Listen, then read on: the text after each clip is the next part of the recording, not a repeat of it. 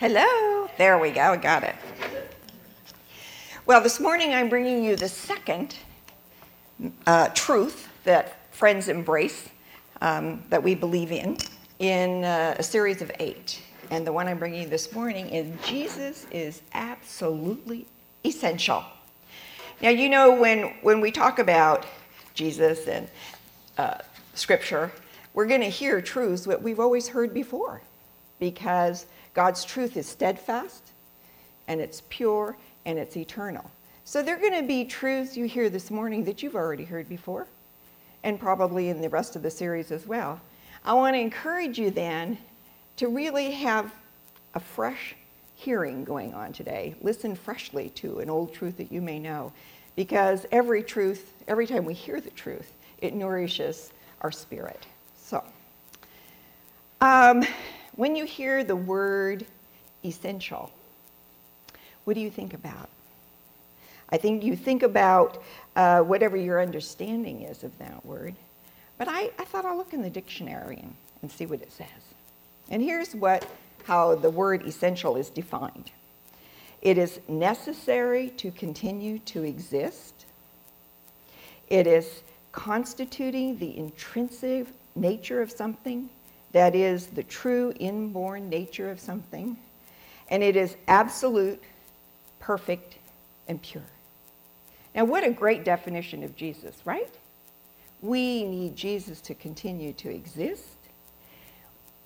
Jesus is the perfect intrinsic nature of God, and we know that Jesus is absolute, perfect, and pure. That's one reason we need Jesus. Think about what's essential to you. I was thinking about this, and I thought, well, let me see. Is a house essential to us? No. I lived in a tent in a Land Rover for a year, loved every minute of it. I really did. And it was only Jesus that made me stop living that way when I came to know him. So then, wow, what else could it be? Is it money? Oh, wait a minute. There's a lot of people in this world that don't use money. They barter. They trade one thing for another thing, but it's not just money. Could it be a car? Is car essential? Oh, I don't think so. You just asked Charlotte. Of course not essential. Charlotte gets around just fine. How about clothing? Is clothing essential?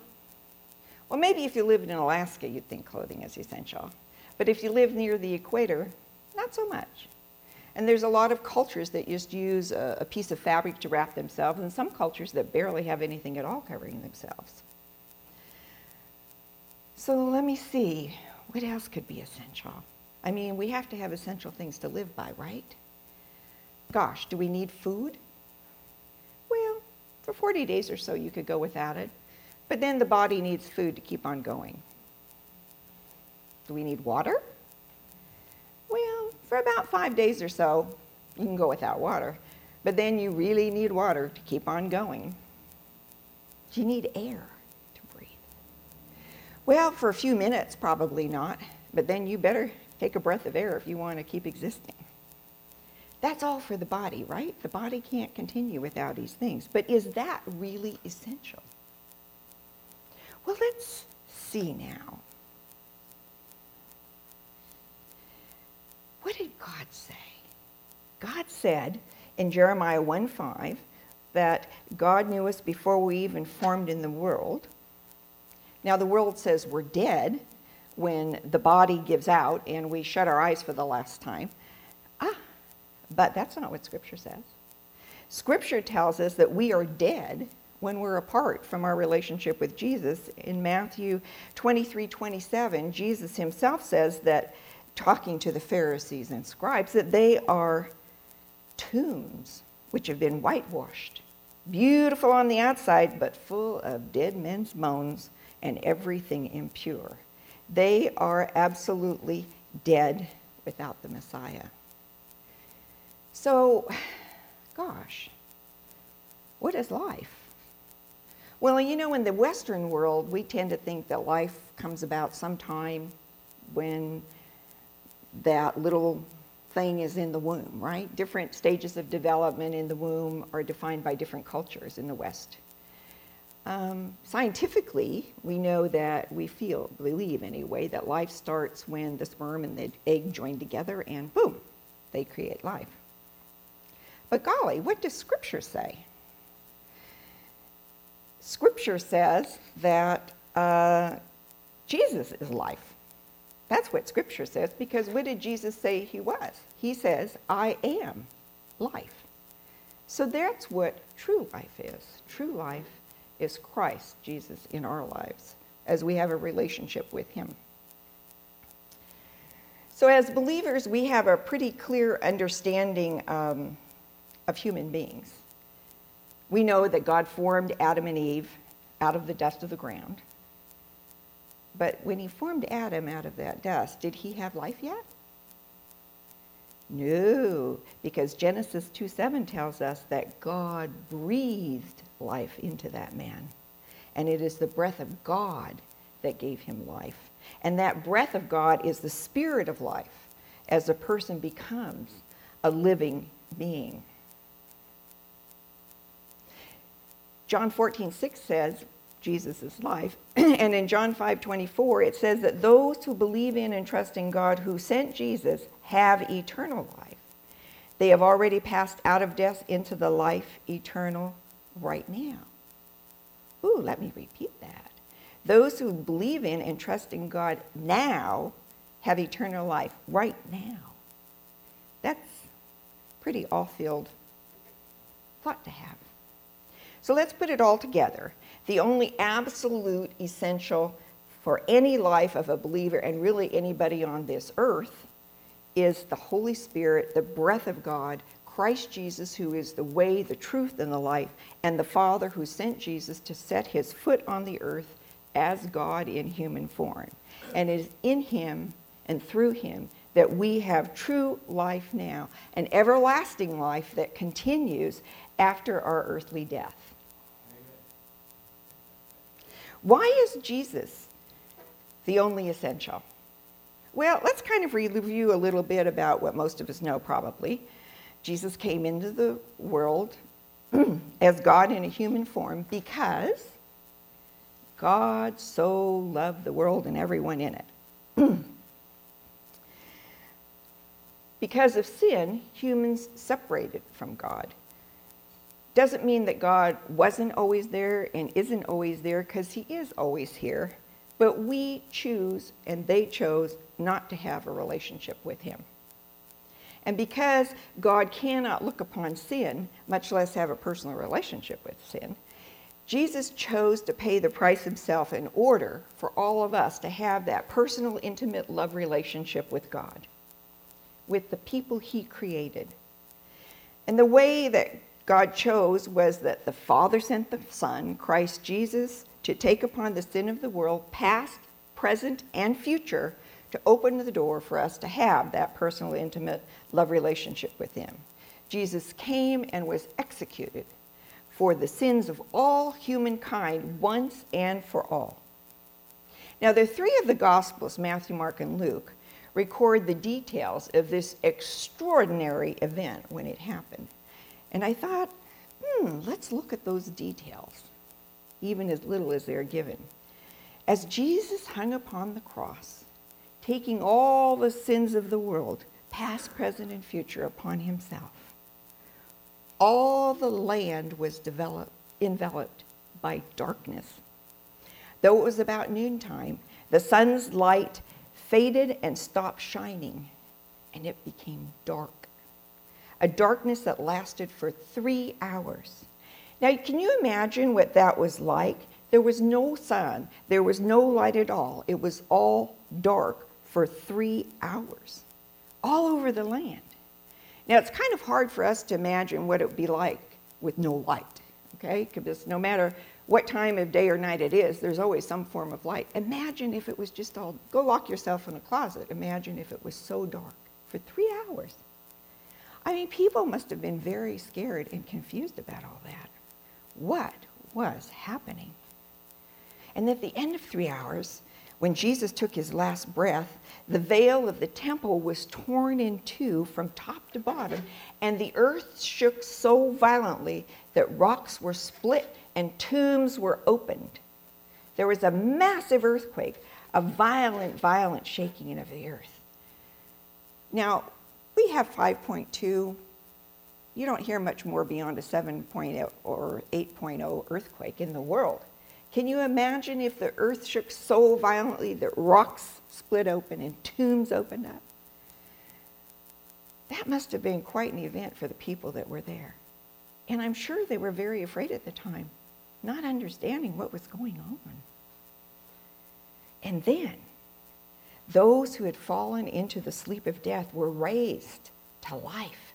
And they went into Jerusalem and appeared to many people. How amazing and even a little scary that might have been to see somebody that you know has already died. I mean, that was really a remarkable event when you think about the details. And then Jesus himself was raised on the third day of his death, fulfilling his role as the way, the truth, and life. And he walked the earth again in a heavenly body, appearing to Peter and the other disciples. He appeared to 500 believers all at one time, and he appeared to James and the apostles. Why? Because there needed to be a witness to those who believed in him that he was, in fact, the Messiah, the Christ, the promised one that they have been waiting for so long. And after 40 days, he ascended to the Father in heaven, and the Holy Spirit came down to inhabit all believers in Christ. Oh, did you hear that? The Holy Spirit inhabits all believers in Christ. He lives here, right inside of us. Wow. It wasn't meant for them, it's meant for everyone.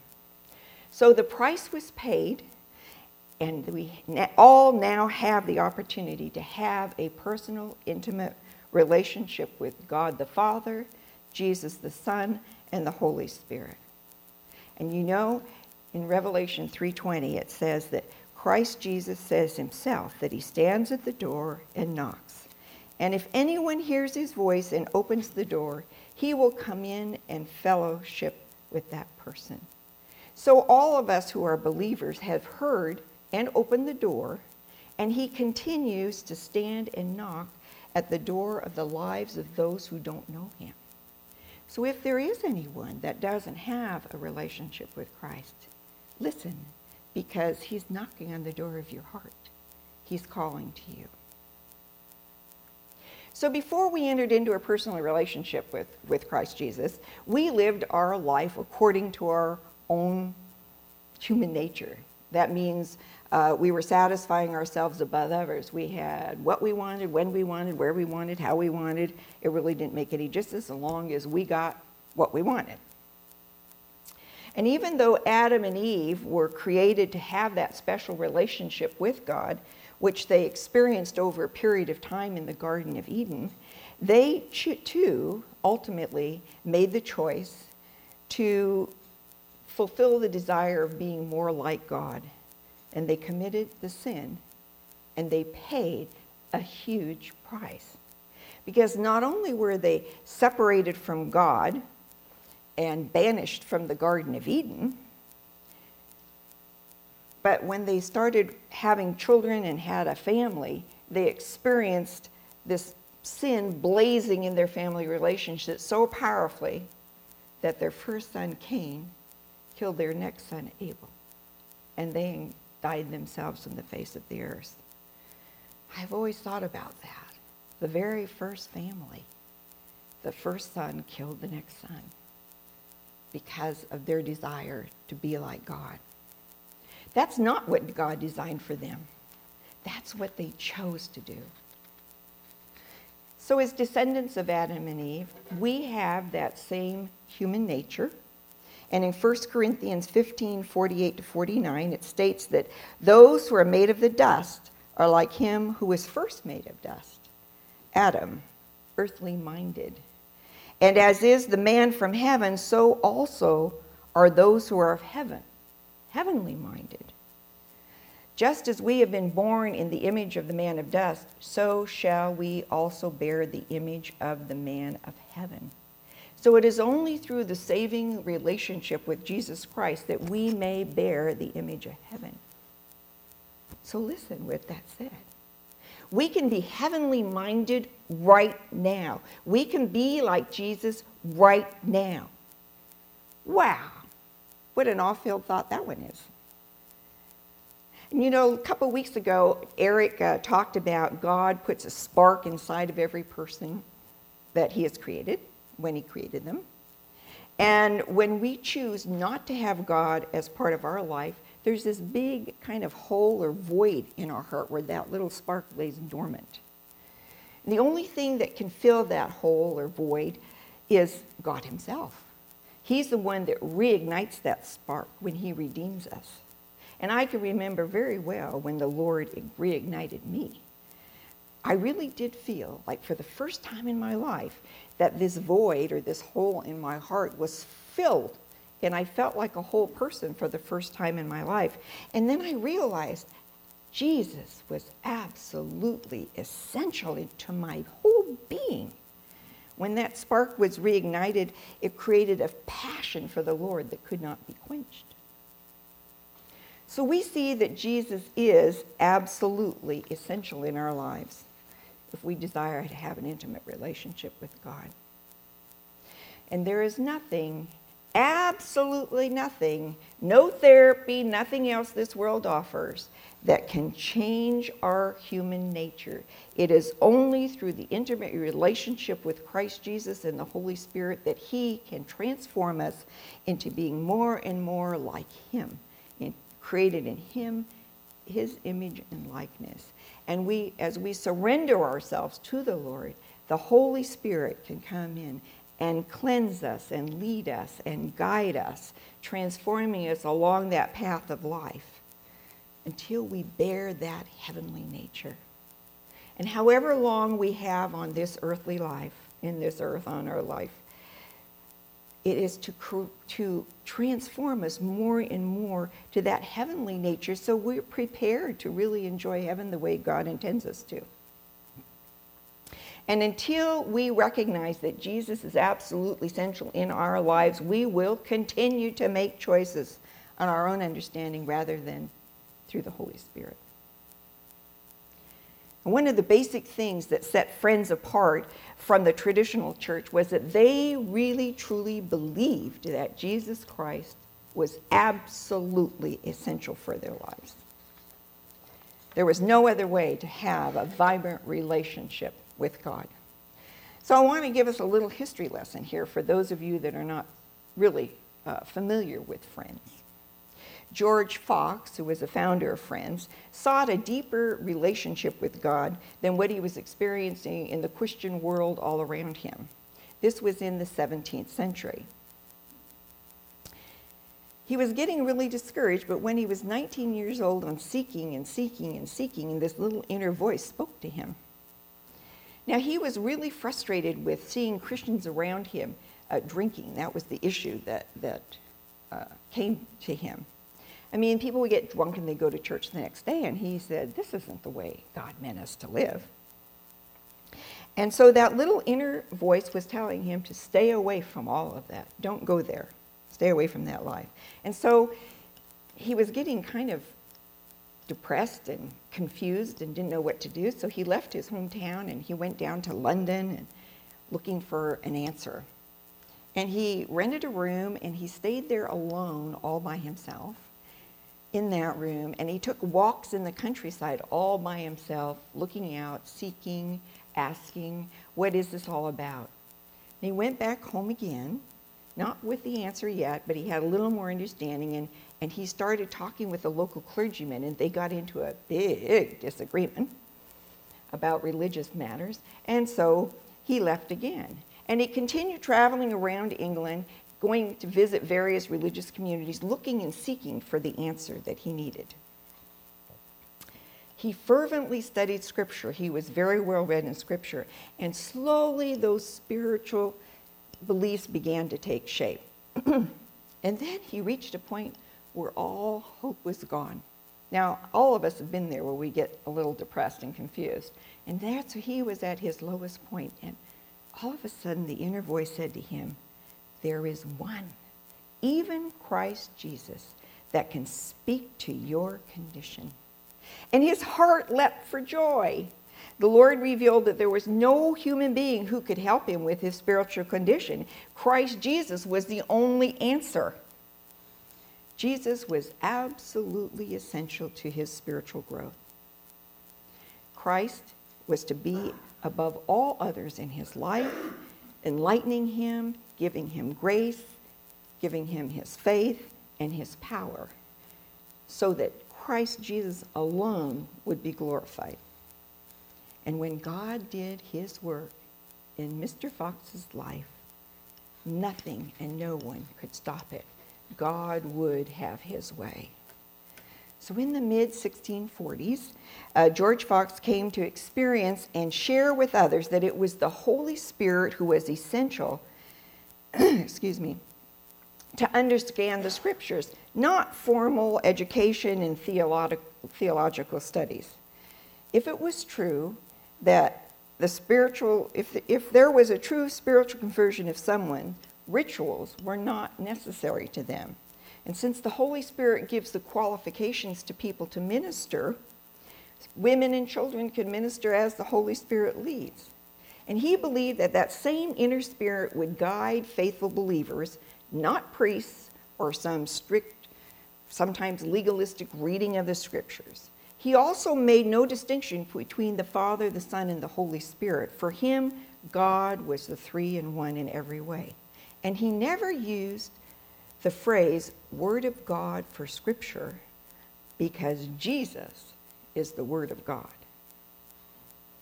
And the worship time together as friends was a silent worship that opened up the heart to the inner spirit, to the Holy Spirit, communing with God.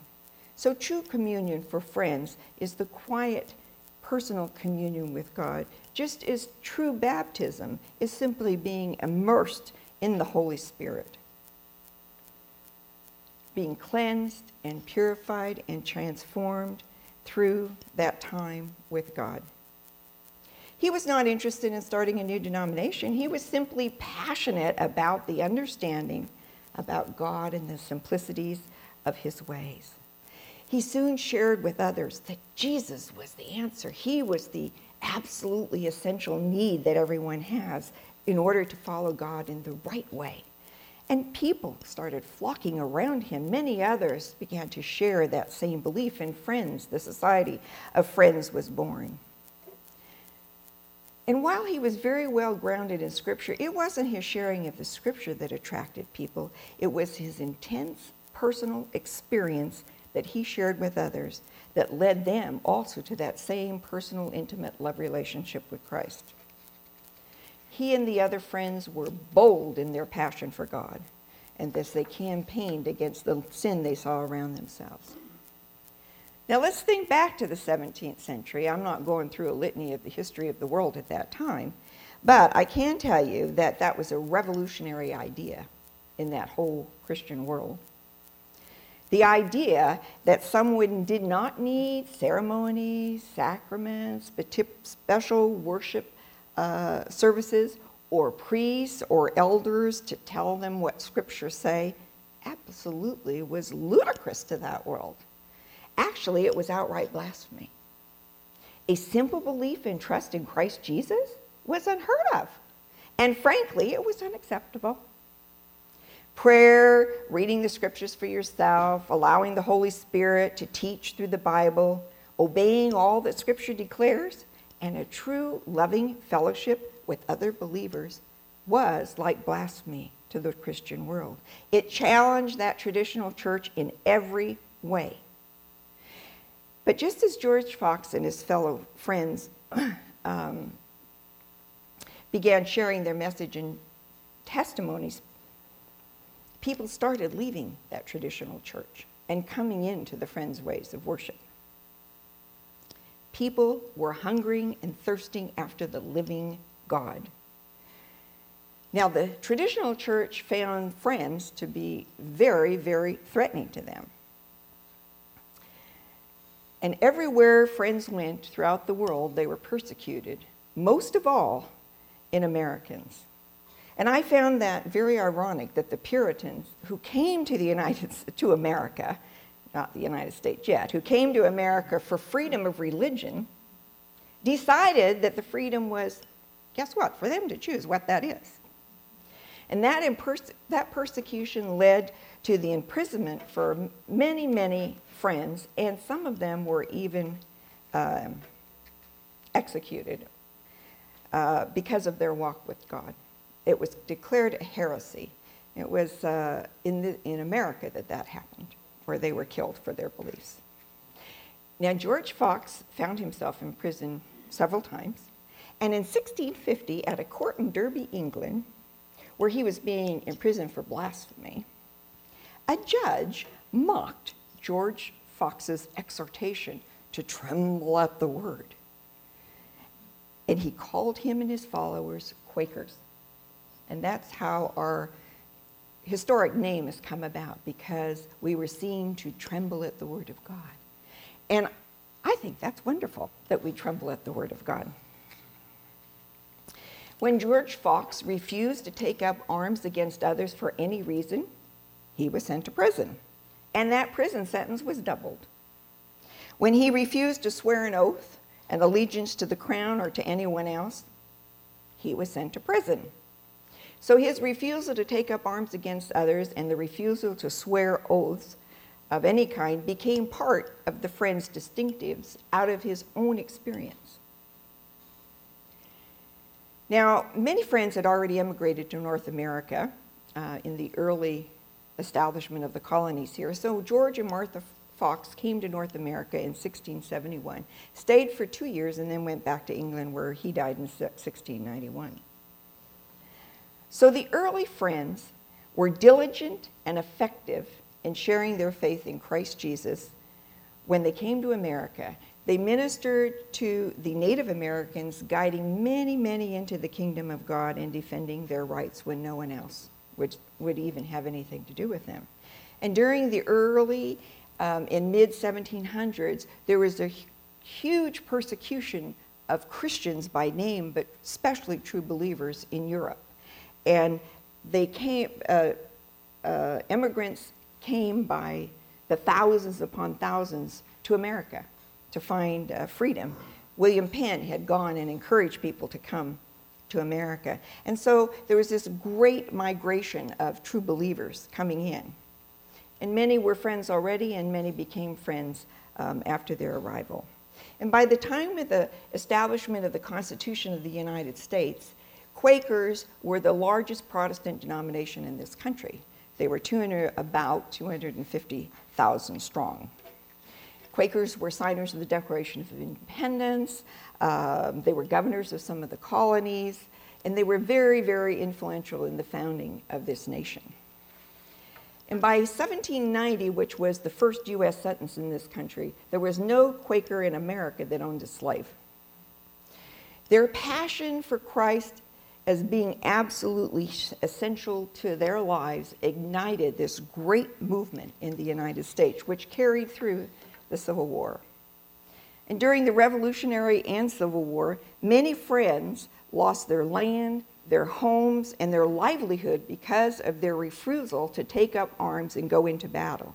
And even when you could pay someone to take your place, most Friends would not do that because they didn't want to cause other people to take up arms and go into battle. They firmly believed they were to follow Jesus' command, love your enemies. And that commitment to Christ and to the Scriptures cost them greatly. Same thing happened in Civil War. However, the government finally passed a law which allowed Friends to serve in the military as conscientious objectors, serving in capacities that did not cause them to take up arms. And that conscientious objection is still part of the military today for those who refuse to take up arms against other people. And because Quakers opposed slavery vehemently, they were essential in establishing the Underground Railroad, where escaping slaves from the southern states could go into the northern states into freedom through the hidden escape routes set up by Quakers. But then after the Civil War, the Friends went into a quiet period. They just gathered together, ministered to one another, and fell away from that evangelistic heritage. As a Quaker, it's not just that we do not practice rituals or that we do not raise arms against others or that we see men and women as equal ministers in church or that silence in worship is golden. What is so important about our Friends' heritage is the quality of their faith and the importance of the true distinctives they lived. Their faith was and is centered on Christ Jesus. They were wholly independent on the Holy Spirit to guide them in that faith. And they were passionate about their faith and open to sharing it. They weren't timid or frightened about sharing it. There was this wonderful testimony I read of a farmer in Pennsylvania, a Quaker. He wrote that when he saw anyone passing by his farm, he would run out to greet him. And the first thing they do, he said, "Do you know Jesus?" Oh, I thought that was absolutely wonderful. Friends live their lives not for themselves, but for the glory and for the honor of God. And our challenge as present-day friends is to not be quiet about our faith. Our challenge is to understand this wonderful gift we have of Jesus Christ. We need to be passionate about knowing that Jesus is absolutely necessary to our life. We center our faith fully on Christ, and we 100% believe the Holy Spirit can lead us and guide us through all the paths of life, and we hold on to our core belief. We cannot be timid anymore. We must have faith in our own personal testimonies and the scriptures and share that boldly and passionately. When people hear how you experience Christ, it is far more powerful than relating stories from the Bible. Do you know, if you read a little comment about a movie or a book or a song or even a recipe, oh, that's interesting. Wow, if someone comes and tells you, this movie was so great, or this book you must read, or wow, this food was really wonderful, aren't you far more likely to even at least look into it and to seek it out? Of course, because it's your personal testimony. Now, I learned this lesson early in my Christian life through a really powerful experience in my life. As part of a local church in an evangelistic crusade in Abidjan, which is the capital of Ivory Coast, I really felt led by the Holy Spirit to go down through the red light district of the city, where the prostitutes are. And I wanted to share the truth and the love of Jesus from my own personal experience. Now, they had, a big, really long building with rooms were kind of like monk cells or just, an individual room. And they had little red lights out, and when someone was busy, the light was off, and when someone was available, the light was on, and the women would stand out in front of their doors. And so I had this, audience here standing out in front of their doors in the middle of the day where they're not too busy. And so I went up, and I didn't tell them about how much they needed God or any of that. I simply shared with them how Jesus lifted me up out of my darkness into the warmth of his love. I shared with them how much God really loved them. I shared that Jesus is life itself and that Jesus changed my life. Well, that night when I returned to the local church for the praise meeting, more of these women showed up than had ever showed up before. And some even entered into the kingdom of God through Jesus. Why was it a little bit of a success? Because people are hungering and thirsting after a personal relationship with God. Even when they don't know it, they're still seeking. And these women didn't want to hear about God. They wanted to know who he was. They wanted to hear how he can change a life. They wanted to hear how they could meet him personally so that their lives would be changed. So how you live and share your testimonies of Christ Jesus in your life is how the Holy Spirit is going to draw people to Jesus. Through your personal testimonies of Jesus, others are going to begin to hear him knocking on the door of their hearts. We cannot remain in the quiet period and honor and glorify God. We must do what he's asked us to do, share about Jesus Christ, and allow many people to enter into the kingdom of God. Early friends understood very well that our earthly life was temporary, and it was the life of Christ in each person that was the only true life, and it was an eternal life. It is only when each of us truly believes that Christ Jesus is absolutely essential to our life that our spark becomes a blazing fire, a blaze for Jesus and for his kingdom. And when we share that truth and that passion, that true love of God, that spark is set ablaze in others as they come into that life with Jesus.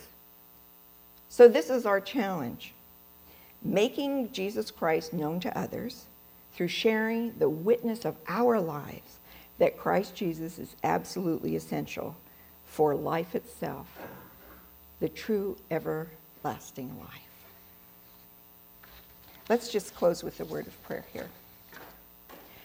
Dear Lord, we just thank you and praise you that you are the only being essential for us. Jesus, you are the absolutely essential person to have in our lives. We thank you, Father and the Son and the Holy Spirit. Through you, we have this amazing, amazing relationship that changes us to become more and more like you. So we pray, Lord, that you will not just reignite our flame, but, pour some, whatever the word is, gasoline upon it. Make it blaze high. Make it light shine everywhere, Lord. Embolden us with passion for you to share who you are with others, using our own personal testimonies like the early friends did, that will draw people to Christ. We thank you and praise you for this morning together, and we just ask that you would burn your truths into our hearts and minds. In the name of Jesus, amen. Now, you do have these 4 questions that I wrote out just to kind of motivate you for next week's open worship service. You don't have to answer any of these questions. Just spend a little time with the Lord and let the Holy Spirit give you what he wants you to share with us.